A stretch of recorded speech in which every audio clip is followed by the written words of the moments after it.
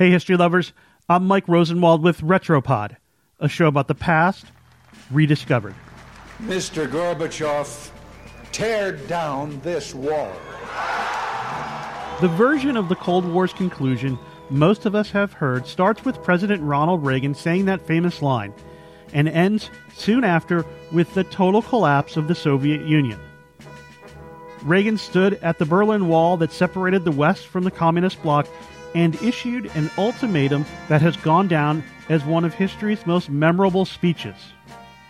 But here's the thing. At the time, nobody cared. It was 1987 when Reagan headed to the Berlin Wall to give a speech at the Brandenburg Gate in West Berlin. Reagan was pretty unpopular there, where he was seen as militaristic. Many West Germans just wanted peace and were worried that Reagan was going to turn the Cold War hot. John Kornblum was the top U.S. official in Berlin at the time, and he saw the speech as a chance to appeal to West Germans who just wanted things to go back to normal.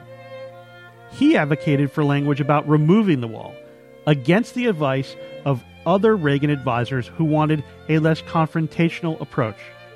Advisors fought over the language all the way up until the speech itself, battling over whether the speech would include Kornblum's fiery statement demanding an end to the separation of Berlin or take a softer tack. It was only when Air Force One landed in Berlin that a White House official approached Kornblum and said Reagan had decided. "Congratulations," he said, "your sentence made it in." Reagan nailed the delivery. And then, nothing.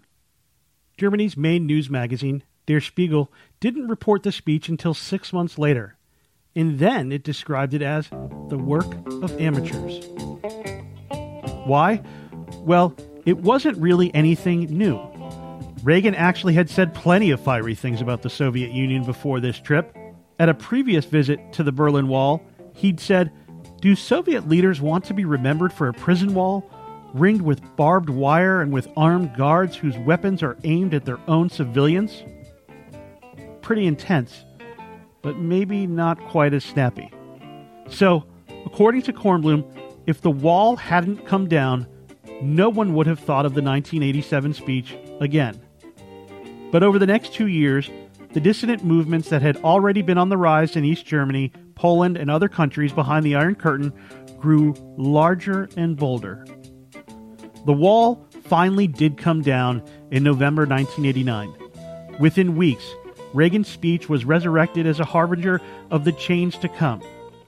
In that speech, Reagan had envisioned a reunited Berlin with free air traffic, a jointly sponsored Olympics, and a bustling conference center. Except for the Olympics, most of what he dreamed of came to pass. I'm Mike Rosenwald. Thanks for listening. Special thanks to Mark Fisher for reporting the story for the Washington Post. And for more forgotten stories from history, visit WashingtonPost.com/Retropod.